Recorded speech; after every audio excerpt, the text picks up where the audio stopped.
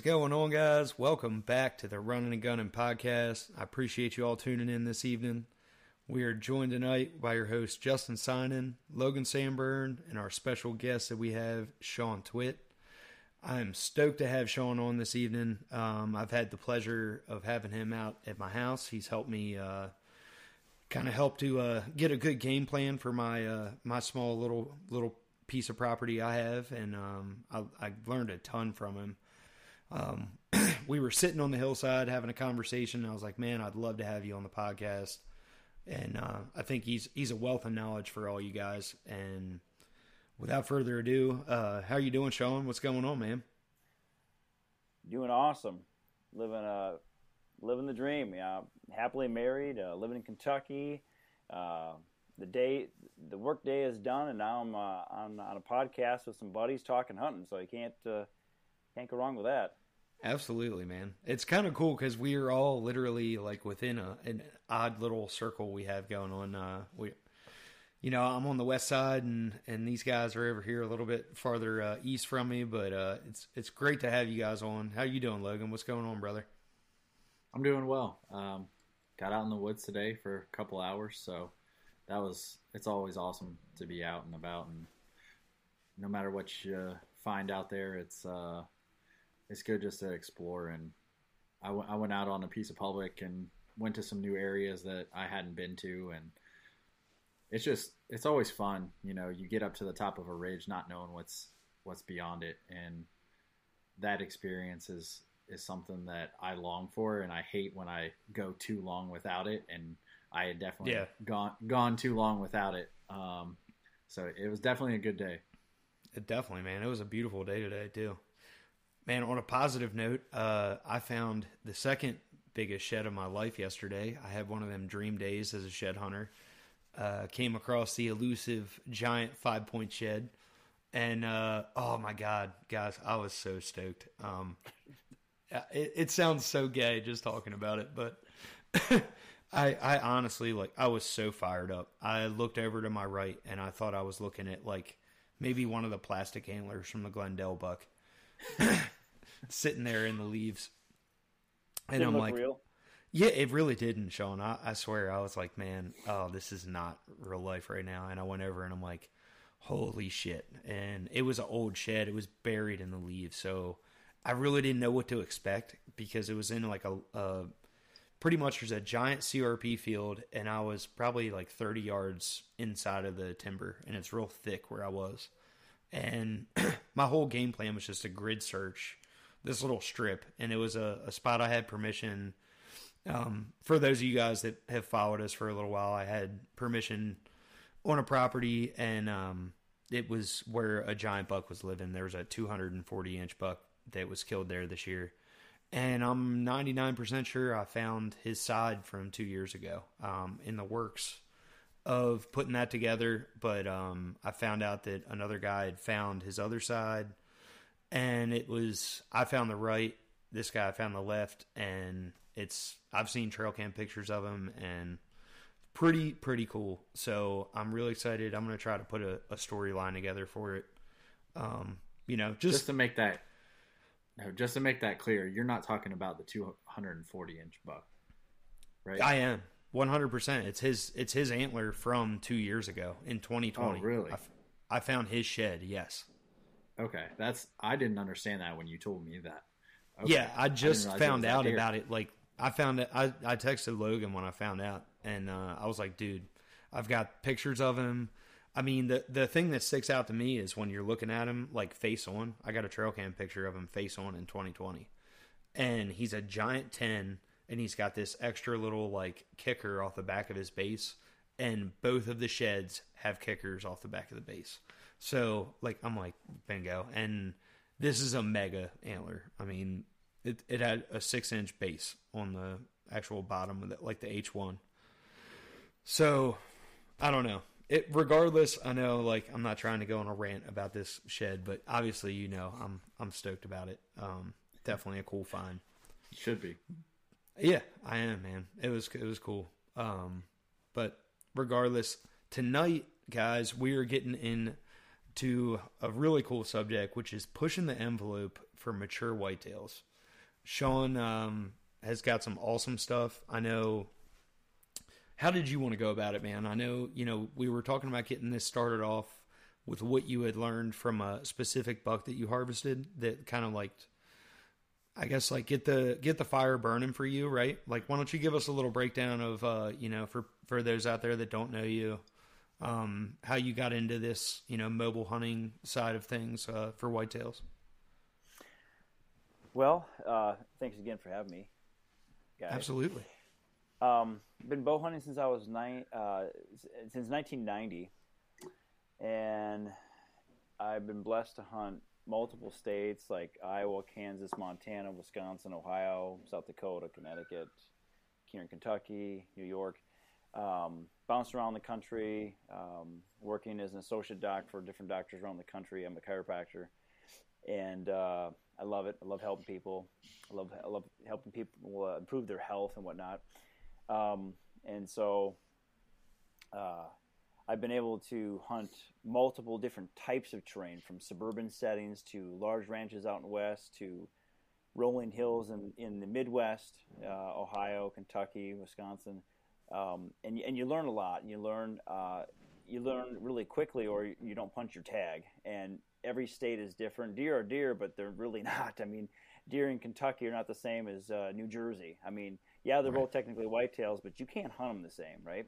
Yep. And sometimes you have to take hot sign, active sign, and strike when the iron's hot. You have to move, and you have to be mobile, quick, quiet, and that tends to kill and fill tags, And so, you hunt long enough, and you make enough mistakes, and the mistakes cost you and they're painful. You learn quickly, but that's a good way to learn. That's how I learn. And I've been blessed to take some good deer. I've been using Lone Wolf tree stands since 1990, the first year I hunted, and they're just solid, safe, quiet, quick stands. I don't hunt out of any other tree stand. And I'm sorry to cut you off, Sean. I apologize that I did not introduce you. Sean is also on the Lone Wolf staff and Whitetail Addictions. If you guys have seen his episode from last year, so yeah. Sorry I didn't put that in the introduction. No, that's fine. That's fine. I mean, there's nothing like a Lone Wolf, and I don't want to sound like a commercial, but if something's not safe, rock solid, and helps me get closer and more successful to deer, then I'm not going to use it. It could be Lone Wolf or any other product for that matter. But if it ain't broken, don't fix it. I love the Lone Wolf stands, but being mobile is huge, because mature deer, you can't hunt them like you do other deer. Once a big, and when I say big, I mean at least 4 years old. I try to target 5.5-year-old deer. You can't hunt them the same. And once he knows he's being hunted, he has the upper hand in the game of chess. It's going to be tough to put an arrow in him. So being mobile is just one more thing that you can use in your tackle box of tricks to keep him from knowing you're after him. Quick, just what stand and what sticks are you using? You don't have to go into depth, but what do you prefer? I like the .75. That's my go-to. Yeah. Using the doubles or the single steps? Singles. Single. Yep. Any eighters? Minis. No, I don't use the eighters, but I mean, with 3 sticks, I can get up about 20 feet without a problem. Okay. What height do you typically hunt? It just depends on the tree.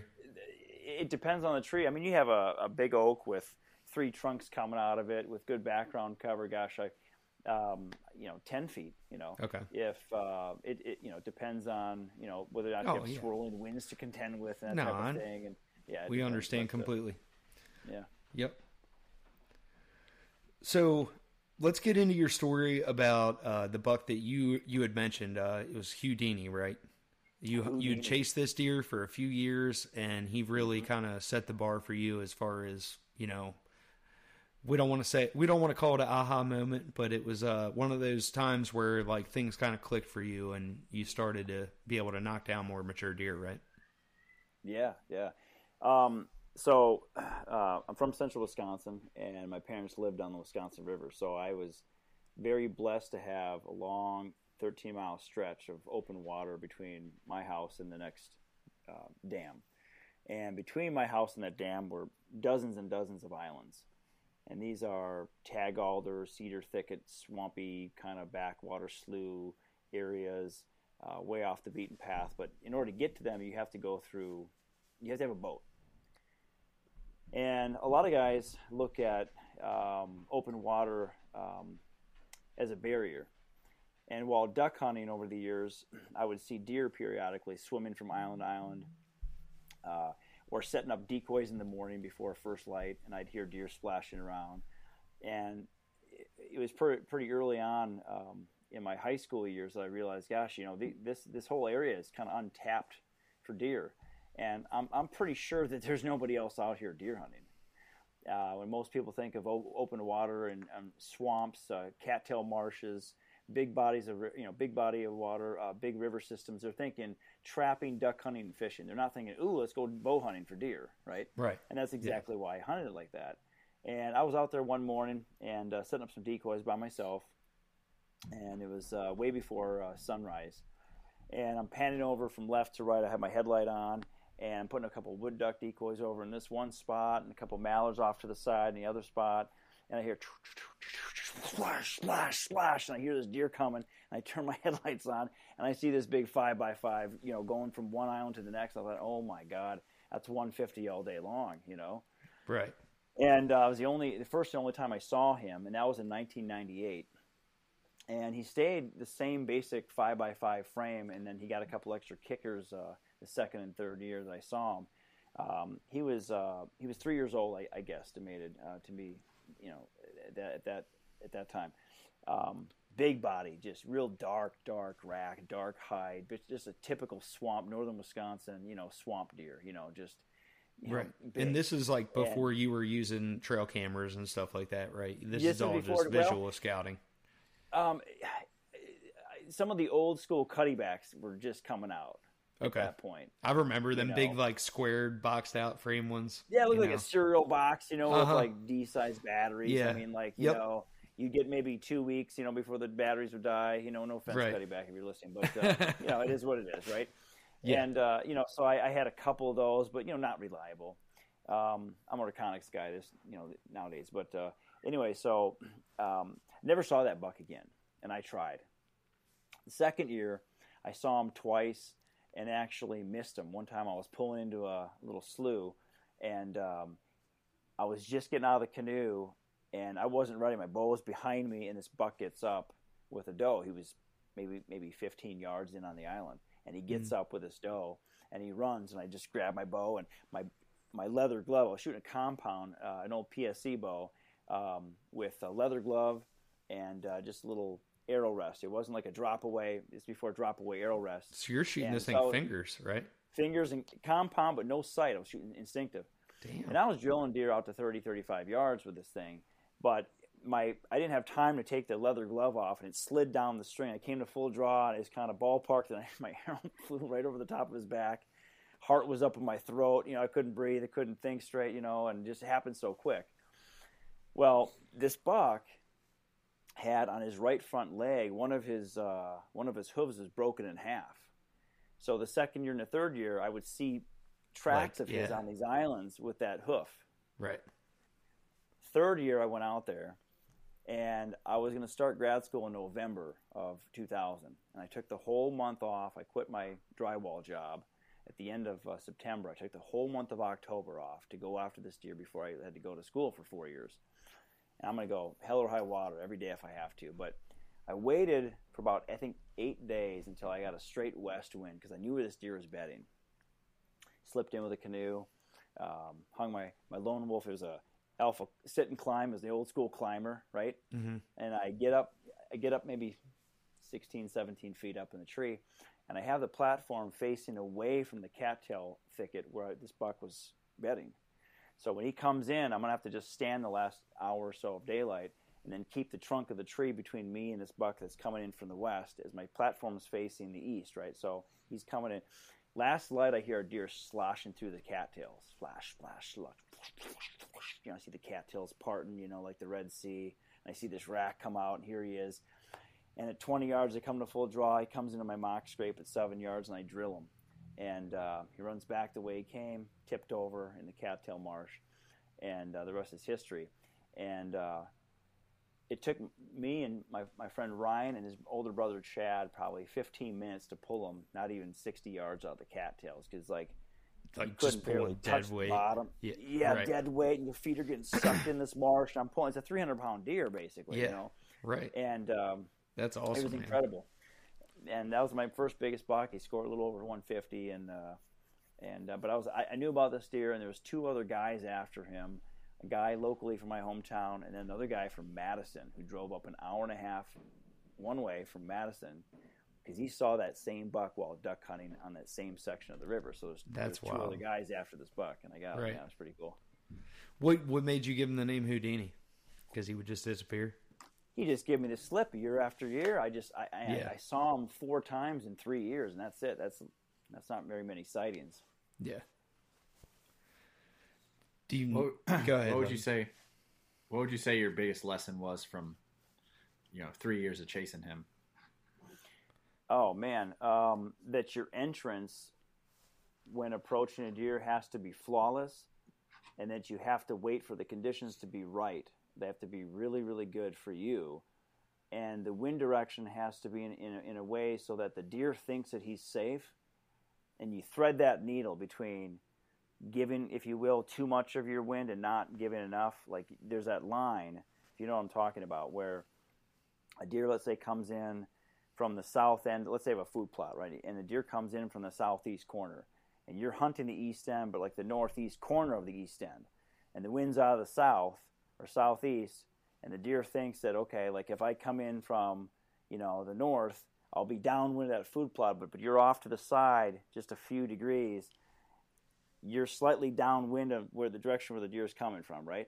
So like this buck comes out of this cattails and the tag alders, and he had no choice but to come in with a tailwind. So I was downwind in this oak flat, downwind of the tag alders, and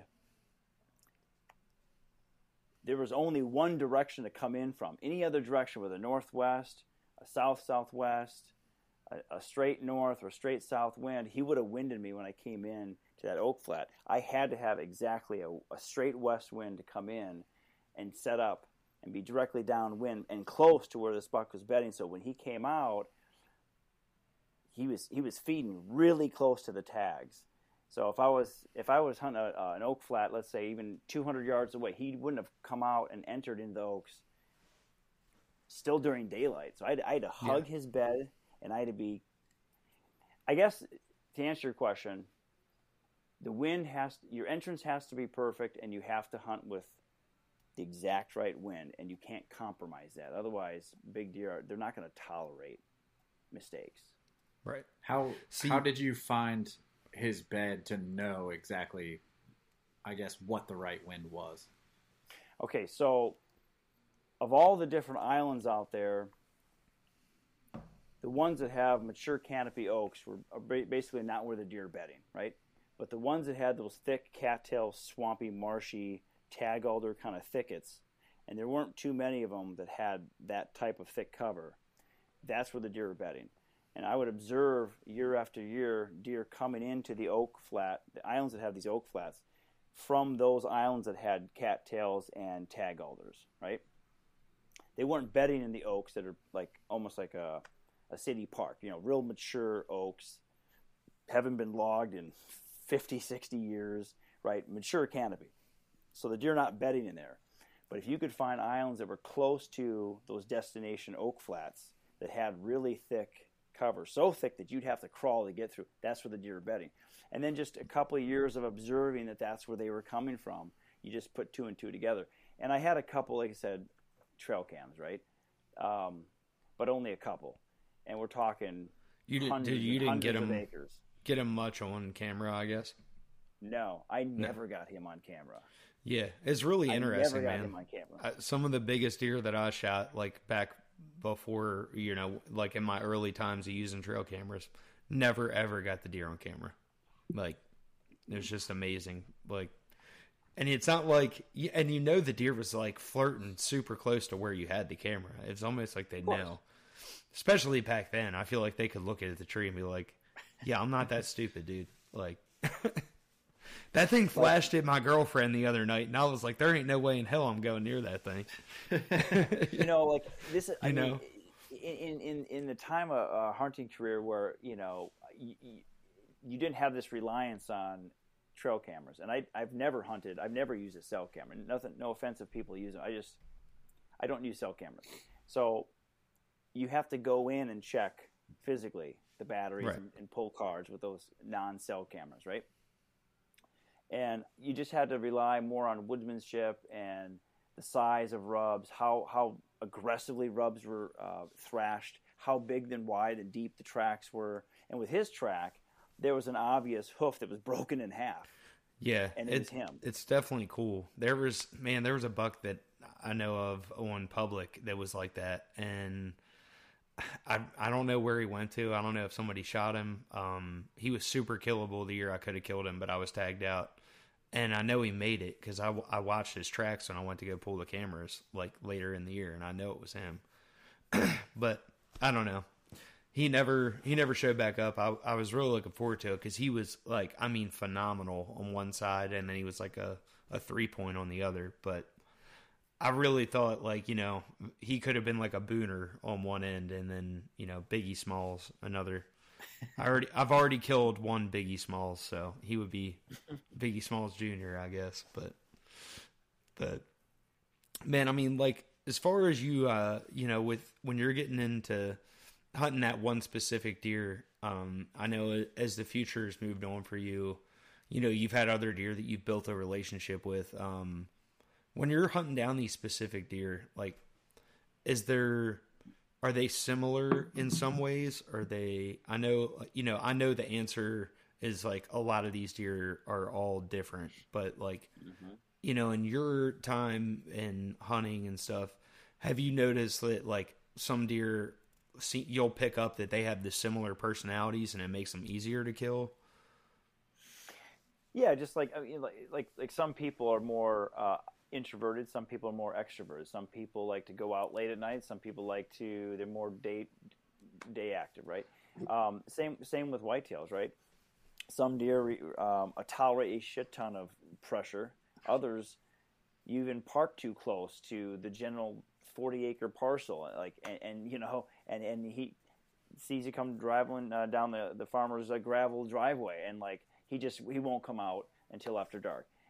Every deer is different, and like I've noticed. Okay, so like let's say I'm hunting a property and I've got cameras out. Okay, and I'm observing a large, and I'm thinking of a farm right now in particular, a large section of soybeans, standing beans, July and August, and I'm seeing the deer, and he's in his bachelor group, and I'm watching him consistently after work, go out there right at the right time of sunset, and here he comes, there he is. Get pictures of him on your trail cam. I might film him with my camera, and there he is. Oh, I'm going to kill him, right? And then come hunting season, as you know, they pull a Houdini act, okay, and they disappear. Right. But you have the trail cameras are out there running 24/7, and you start moving in, start from the outer perimeter, and you move closer and closer and closer where you think this deer is bedding. And then you get to a certain point where, let's say you're pushing the envelope too close, too soon, going in too deep, too far, and all of a sudden now your trail camera pictures are showing the same buck. He hasn't moved, but now it's like he's at 2 o'clock in the morning, 3 o'clock in the morning, 4 o'clock in the morning. And you do enough of that, you realize, okay, maybe I pushed the envelope too much. I went in too soon. I didn't stay far enough back. And you only learn that by screwing that up enough times. And then you realize, okay, was that just him in this environment on that farm? Or can I duplicate that on a different piece of property and get away with a lot more, and the deer is still daytime active? Right. When you realize there's a difference on different farms with similar habitat, you realize, okay, some deer are just more reclusive and introverted, and others are really daytime active. Mm-hmm. There's a buck I was after last year, had 7 encounters, filmed all 7 encounters, and I had a waterway to use for access. It's on my YouTube channel. You guys can check it out. It's Feather and Bone. I've got every hunt and every encounter with that buck. He's high 160s, low 170s deer. And I had a waterway to access 6 different tree stands I had surrounding the 25-acre thicket where he was bedding. So I could come in from different wind directions using that waterway all the time without him knowing he's being hunted. Now, if that wasn't a perfect ingress and egress, right, and I didn't have that waterway, I might not have been able to get away with that. Yeah. Okay. But he was active because I was hunting him, but he didn't know I was hunting him. Right. But if you can be right. You can be a lot more aggressive when you're hunting a deer that doesn't know that he's being hunted, right? Exactly. Like once they get a whiff of you or something, man, like the ball, it can change pretty quick. Yep. I know I was telling you about that buck here at my house that I pushed the envelope on, and I came real close, but he got me because I didn't want to hunt in somebody's backyard, basically. I mean, I guess for you, like, I know that's one thing that I really want our listeners to learn from, because I think that's something I really struggled with in the beginning, as far as like when you're walking into the woods and you're not sure if you should keep pushing or if you should hold back. Why don't you like try to paint a picture for us of like a scenario where you're walking in and you start to see some certain things, and maybe like you're like, okay, I think I need to not push a little bit too far past this. You're walking in for an evening hunt, let's say, and you're on some public, and maybe you don't have that knowledge built up like on a private property, right? What would you say like might stand out to you as far as like when you're pushing that envelope on a property that you might not know as well? Yeah. Biggest contributing factor the biggest I'll say litmus test that tells me, hey, I've gone in way too far, I was too aggressive, is after let's say I go out on a Monday night and I see 12 deer, and then I go back on a Wednesday, I give it a day in between, maybe Thursday, and now I see 3, and the wind was out of the same direction, same high pressure system, same cool daytime temperatures. Okay, didn't bump deer on the way in. Perfect. Short grass. Maybe I'm using a drainage ditch or creek. I'm not leaving a lot of scent. The conditions are the same. I go in even just 2 or 3 days later, and now I'm seeing a third of the number of deer. That area might be, and the deer in that specific spot that I'm trying to hunt, they're more sensitive. They're real sensitive. And I need to give it more time in between hunts. So the number of deer that I'm seeing on subsequent hunts, if it's gone down dramatically and no other variable has changed dramatically, other than maybe, let's say, a trespasser's coming in. Okay, right. Now they're cutting trees on the north end of that 20-acre woodlot. I mean, something dramatic, right? If nothing else has changed, and the very next time I go in with the same or similar conditions, I'm seeing a marked drop in the overall deer sightings, it's time to like pull back, come in from a different direction, or just maybe even hunt a different spot altogether. Yeah. Yeah, and I think that's where it boils down to being mobile, right? Mm-hmm. I mean, because, whatever, if they bust you over here on this lot, then you just don't hunt that for a few weeks or a month or so. Exactly. So, do you think that it's a matter of just not hunting it and giving it more time? Do you think if you backed off, so you pushed in too close to them or whatever, I mean, it seems kind of counterintuitive that if you then tried to back off, that you definitely would see less deer because they wouldn't be pushing as far. Is that correct? Yeah, it just depends. It depends. If I'm seeing a dramatic drop in the daytime pictures on my camera, or the very next hunt I go in, just the general rule is if I'm seeing a marked drop in even doe time activity, it's time to really pump the brakes and realize maybe this particular property is way more sensitive to any type of intrusion, no matter how much you watch the wind or how OCD you are with your scent control regimen. Okay, it's just that particular property. Maybe the woodlot's too small. Maybe there's too many openings around that 5 or 10 or 15 acre woodlot, and you think that you're getting in, okay, but they're seeing you, and they're coming on the back end, they're hightailing on the back end through the back door, and you don't even realize that, but it doesn't matter. You're seeing a marked drop in the activity. It's time to just maybe hunt a different spot. One more thing I want to mention is a lot of guys, when they hunt and they go out and they're saying, oh gosh, last night I saw 12 deer, 3 bucks. They get excited, and you only learn this by making this mistake a million times. But right. It's amazing. Like on that, I went out Thursday night and that's what I saw. Telling your buddies, and so I'm gonna go again. I'm gonna give it like maybe a day or two. I'm gonna go back and hunt again, and you see 50% less activity. And you think, well, maybe that's just a fluke. So then you hunt it again because you're still excited about that hunt from 3-4 days ago. You're doing a lot of damage. Right. And you're educating because you're leaving scent every time you walk in and every time you walk out. And even after dark, just because it's dark outside, we can't see. I mean, for the next 10 hours, the deer are roaming around. They're crossing all those trails that you made walking in and out. And unless you're really lucky and you got a spot like Sean where you can take your kayak and get right up into where you need to be and just cut out. I mean, that's kind of nice. Yeah, I feel like that's what happened to me 2 years ago. I was on 2 really good deer. I had an encounter with them. I saw, I don't know, it wasn't 12, but it was probably 8 or 10 deer, and I think 5 of them were bucks, and 2 of them were bucks I would have shot. And I ended up coming to full draw on them, but it was too dark to shoot, and then I didn't see him again. I went back in.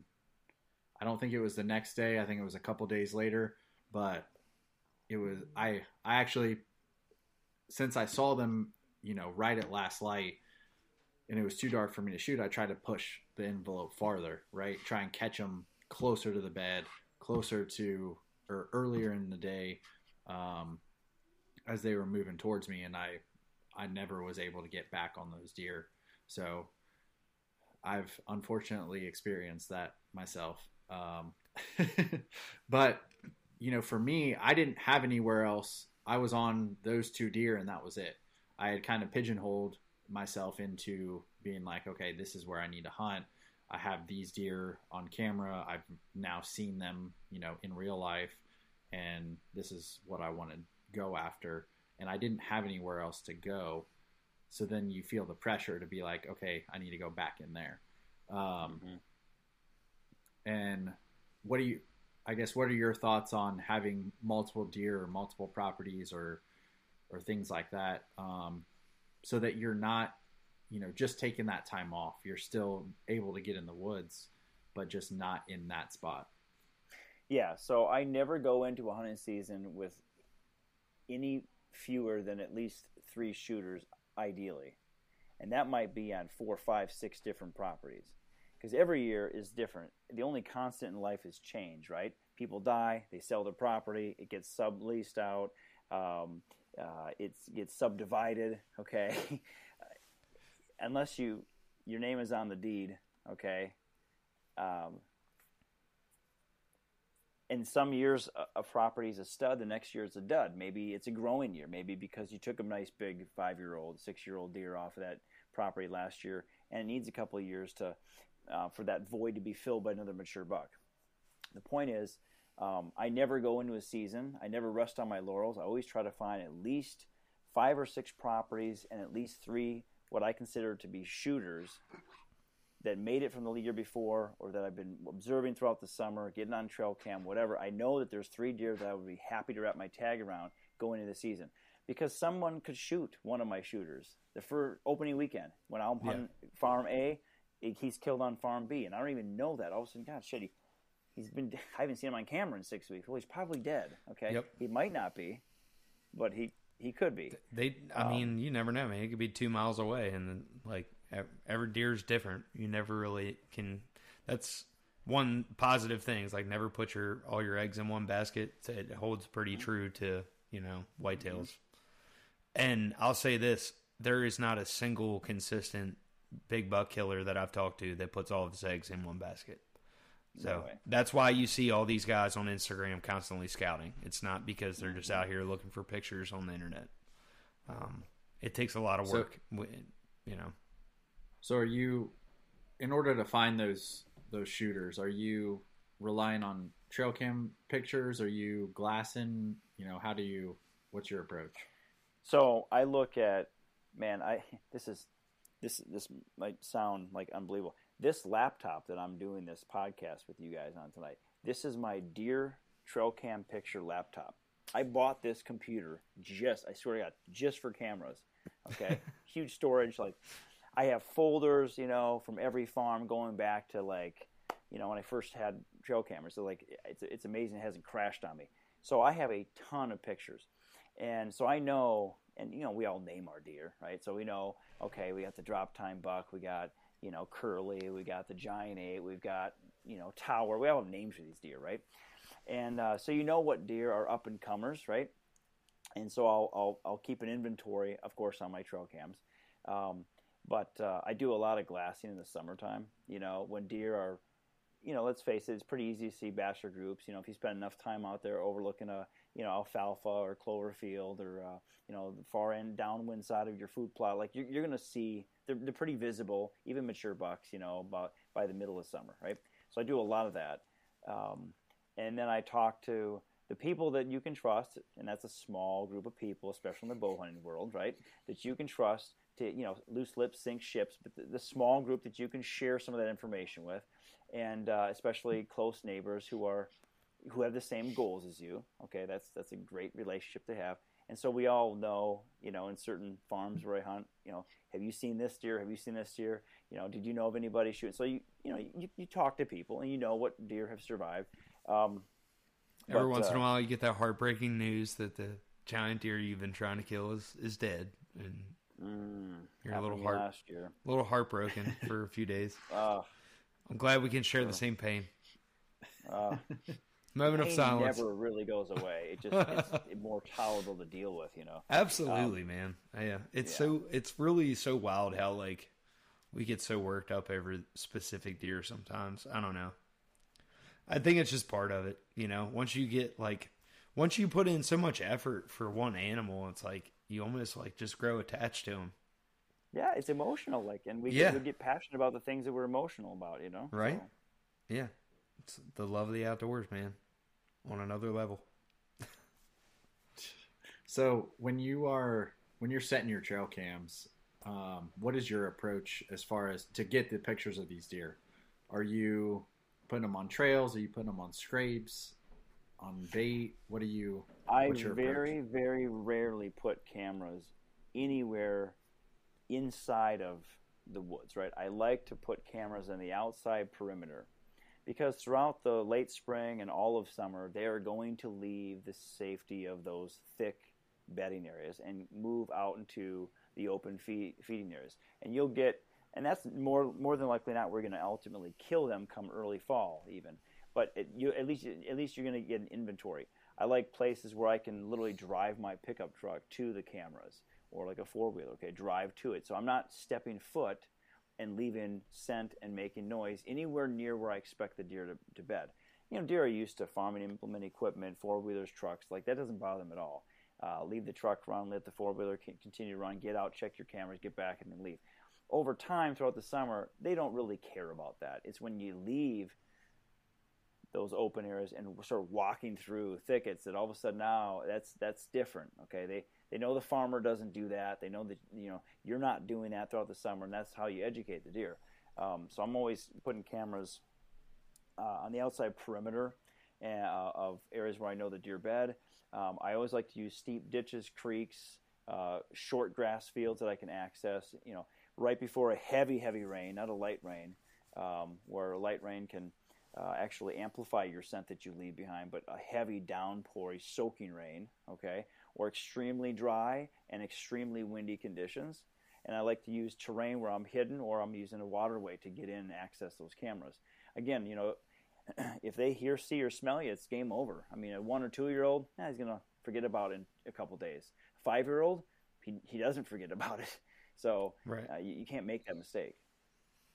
Yeah, absolutely, man. Awesome.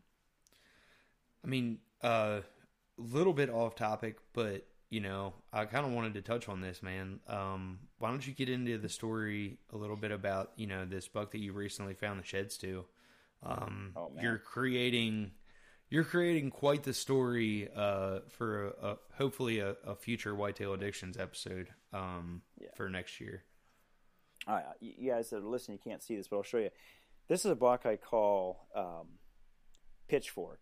Pitchfork is frustratingly smart. This is a shed that I picked up. Amazing genetics for a 2-year-old. Okay, squirrel's got to the very end of the main beam here, but it's still intact. And I picked up this shed in January of 2021 after a coyote hunt. I wasn't actually shed hunting. I was just done hunting, making my call and setup. Went out and found a shed. 2 months later, in March, I found the match set. It's in the other room, so I can't go out and grab it right now. And I found the match set once again after a coyote hunt, and I found them both 256 paces from one another. One 4.5 feet off the ground in the bush. The other one at a fence crossing. Okay.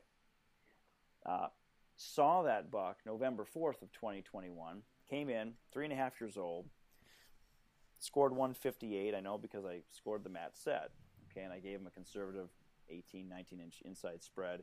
He was wider than that. And I got the footage to prove this. I got the trail cam pictures. Awesome buck. Did not want to shoot him. When I saw him on the hoof, I thought, God, I was tempted, really tempted, but I didn't. I had to stare down for 2 minutes at 14 yards. Came in from upwind, sun at my back, wind in my face. Comes in, hand to God. You see this on camera. It's on my YouTube channel. Comes in, sees my silhouette of my shadow, stops 2 feet shy of the scrape, pauses, looks down, looks at the shadow, and looks straight up at me up in the tree. I'm like 24 feet up in this huge tree, forked, good background cover, and and he doesn't move his head for 2 minutes. Oh man, I'm like, really? He didn't cross any of my trails coming in. Came in off a short, overly grazed cow pasture. Didn't use any deer trail. Didn't cross a single deer trail to get to my tree. I'm downwind, sun on my back, wind in my face. Saw my silhouette, looked up at me for 2 minutes and like 4 seconds. Whew, gone. I'm like, wow, this deer is not... Disappeared. Didn't get another picture of him all fall, all winter. Thought he was dead or he moved away.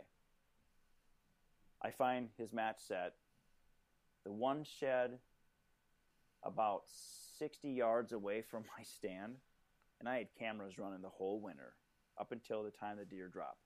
Not a single picture of him, and it's unbelievable to me because there's a narrow strip that runs about 10 acres long. It's about 40 yards wide. It runs for a few hundred yards. It's long and narrow. And every buck in that entire area, right along the Kentucky River, comes up through that strip. So you have even just one camera in the middle of it, where all these trails converge in the middle of this funnel. You're going to get every buck in the neighborhood. He didn't trigger my camera a single time after that. We fast forward to 2022. Not a single picture in June, July, August, September, October, November, December, January. Not a single picture. I think he's dead. He's got to be dead. I didn't see him on camera, didn't get video footage of him.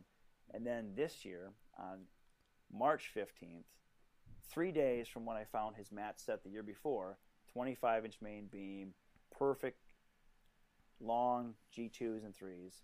Yeah, found that's a this beautiful shed about 250 yards away from my stand. The guy never left the area, but I never saw him in person. I never saw him on camera. I hunted only when the conditions were perfect. Not to say that some bucks are unkillable, but some bucks get really close to unkillable. But he's in trouble this fall. Yeah.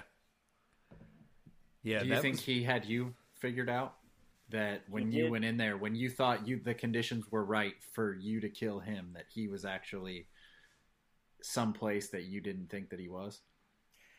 No, I knew exactly where he's bedding, which is why I even saw him in the first place. I chose not to shoot him in 2021. Now, last year, as a 4.5-year-old, he became like a multiple PhD holder. Like this deer is like smart, and I love how difficult he's going to be to hunt. But with him, there's not going to be any room for error. Zero. Like I'm going to get maybe one shot at him, and it's going to be quick, and it's going to be probably late October, and that's about it. So, what are the conditions you're hoping to kill this deer in? Like, right outside of like when he's going to get into to start to seek a little bit. You think you're going to push outside of his home range and hopefully catch him, slipping up like on a scrape? Is that if you could anticipate? I know that's a broad question, but yes. So because I have 3 years of history, and I know when he starts showing up on trail camera, and I know where he beds, the only time I think I'm going to have a chance at him is going to be the last probably 6-7 days of October, when we get our first really good high pressure system, 15, 20 degree temperature drop, still in October. It's going to force him to be on his feet later in the morning and up on his feet in the afternoon, earlier than normal, and starting to roam a little bit, but not still like peak rut roaming, but just he's thinking about looking for those first does and estrus, knows that the does are not in heat, unlike the 2 and 3 year olds who are just raging with testosterone and they're moving, but they don't know why they're moving and they're acting crazy. But he will, and he's still close to his bedding area, but that cold drop, that drop in temp, okay, is going to get him moving on his feet early. But before he's so distracted and covering so much ground with that first hot doe, like there'll be about a 5-day window, I'm guessing, and that's when I'm going to probably have a chance at him. But not before, and definitely not after. Will you totally leave that place alone, or you? Yeah.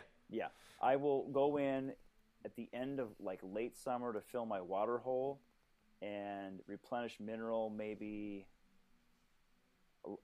like right after turkey season, and then stay out. I won't go back.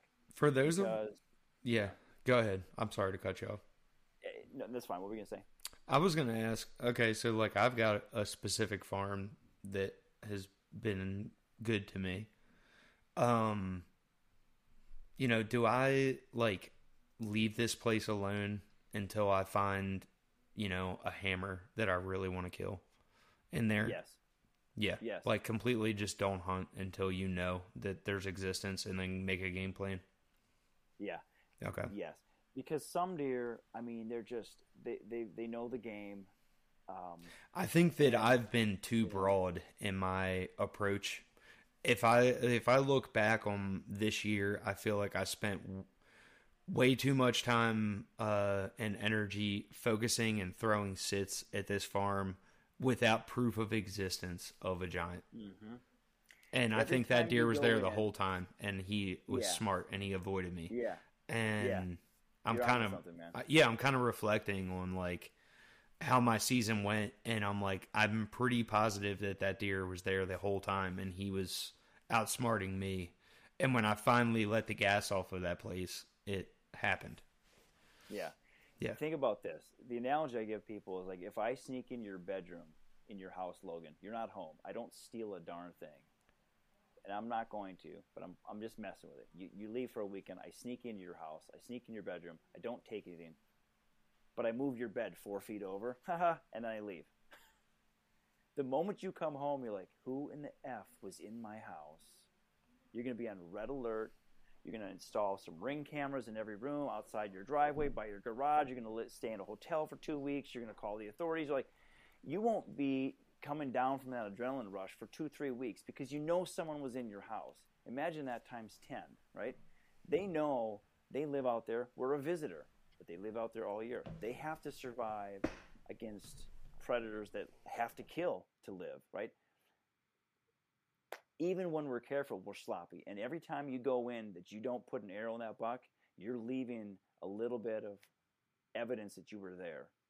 And if he happens to cross that path, at some point, it could be 2 o'clock in the morning. He now knows somebody's after me because they came in. They came too close to where I'm bedding.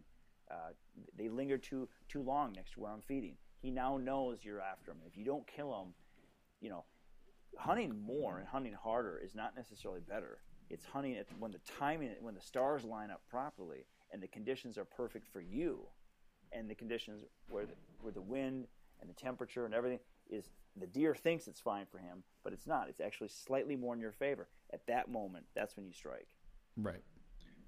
So I've kind of got a change-up question for that then. So what if you're not sure what the right conditions are and you're in season and you're trying to figure that out? I guess what are your scouting tactics to try and get on that deer and figure out how to kill him? So to borrow a couple tips from like Bill Winke, I love Bill Winke. The guy's awesome, right? He's always said, you know, and I agree with this a lot, I would rather hunt a marginal spot with the right wind than the best spot with a terrible wind, right?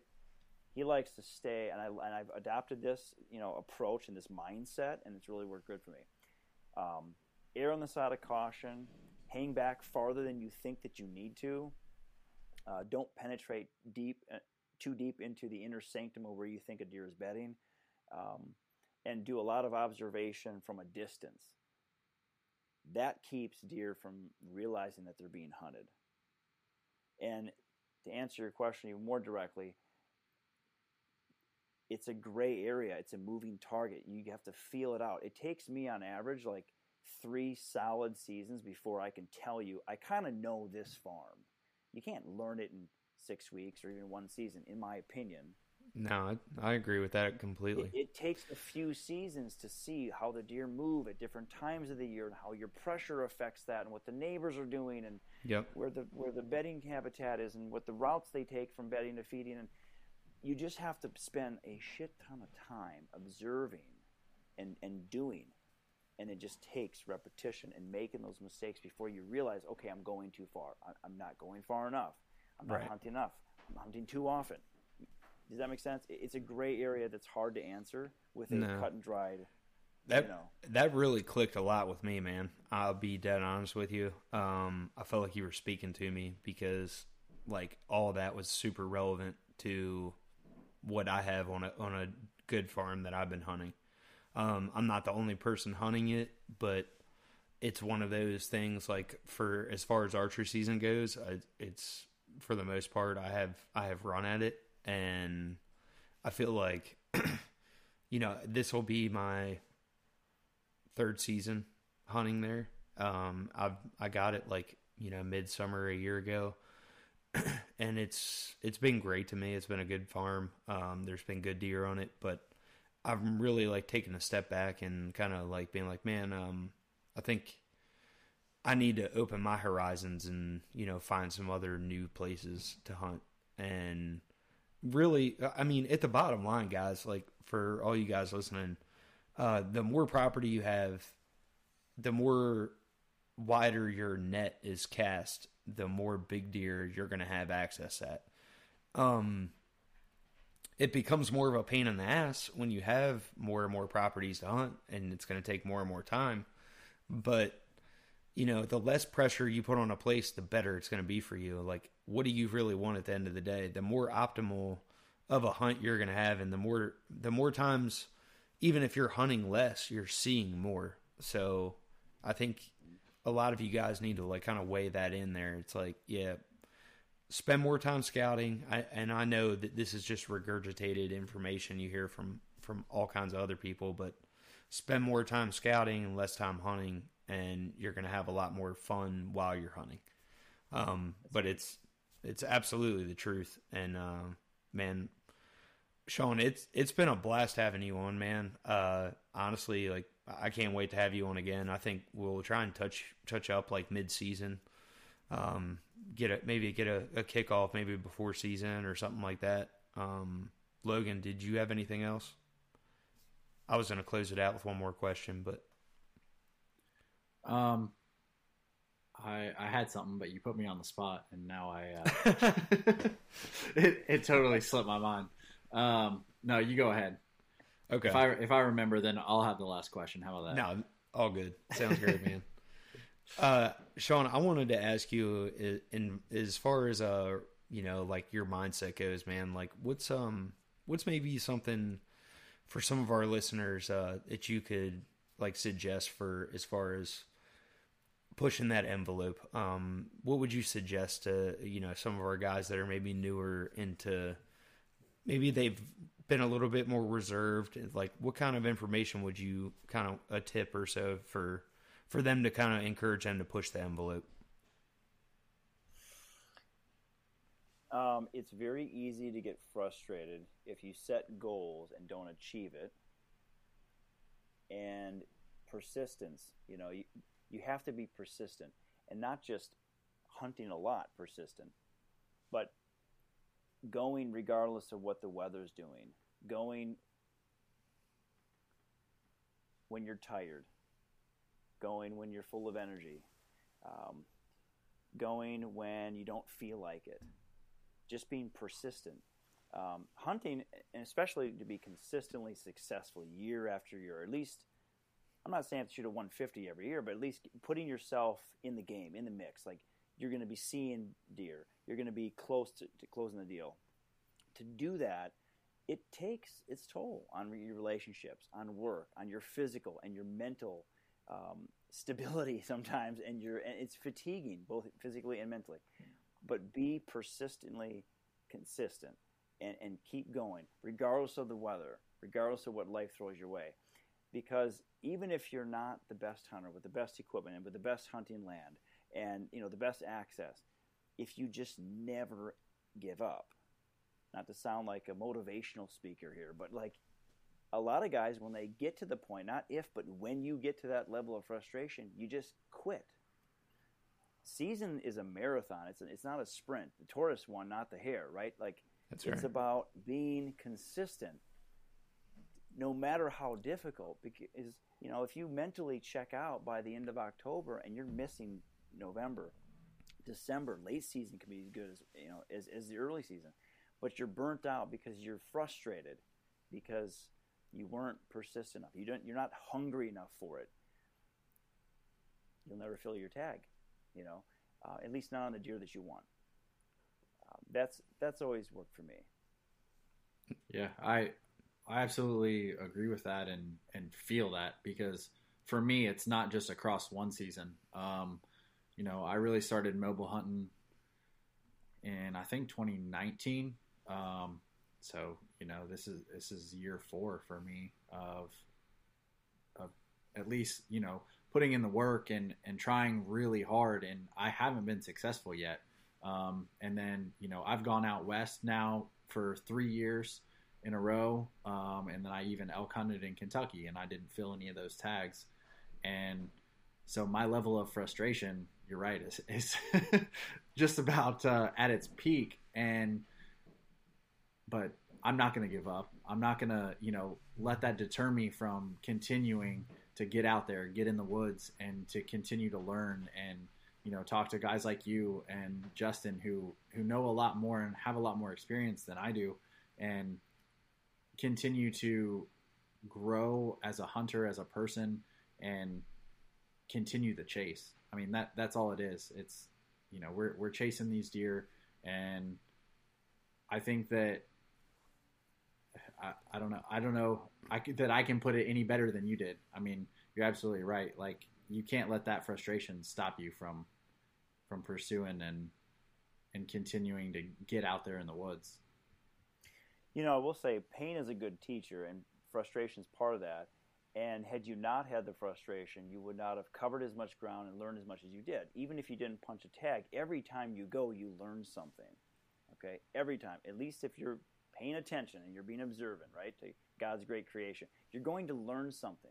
Oh, I didn't know they took that route. I didn't know they fed in that part of the field. Why do they feed in that part of the field? Why do they use that route? You only know by going consistently and peeling back the layers and adding to your level of experience. Just because you didn't come home with the 10-pointer doesn't mean that you didn't learn something, because next year you can see those patterns that develop, and journaling helps as well. Journaling, and deer are creatures of habit. You can apply what you learned from the year before for the next season before they start doing the thing, and now get ahead of them, right? And by being mobile, not only is it more, they say too much comfort causes constipation. Not, when you're moving, you're covering ground, you're learning more about, the different species of plants and the different topography, and you're learning how deer use thermals and how the terrain affects wind direction. You're learning that by moving around and covering a lot of ground. If you go on the same 40-acre parcel and you're hunting the same 2 ladder stands because you're either complacent or lazy or both, you're not learning as much as the mobile hunter. And as a mobile hunter, every time you go, it's a virgin sit. And a virgin sit, as they say, your first time in is your best chance. So your last season was a huge success because you learned a whole hell of a lot more than the person who hunted the same ladder stand 15 times in a row. Yeah. And you're a better hunter because of it. Absolutely, man. No, everything both of you guys have just said in the past 5 minutes has completely resonated with me. I'm like, man, just awesome. Honestly, it's perfect. It's exactly what we built this podcast around with the whole mindset of everything. It's like, don't ever give up, guys. I know there's been tons of times where I have literally been on the cusp of like, screw this shit. And then it just happens, it's like, I feel like it's just part of lessons in life, just on the other side of, you giving up is success. It's right there. So Logan, we already know you're gonna knock down a giant this year, and a giant elk too. So appreciate that. Hang in there. I just dropped my Montana application, so I'm excited. Oh, did you? That. Sweet. Yeah. I just had my my elk guide from Idaho call me today to get me set up. I apparently need to go down to Sean and start riding horses. That's what she suggested. So. She's like, you need to get on a horse. You need to get on there with your backpack and your bow and make sure that you're good to go. And,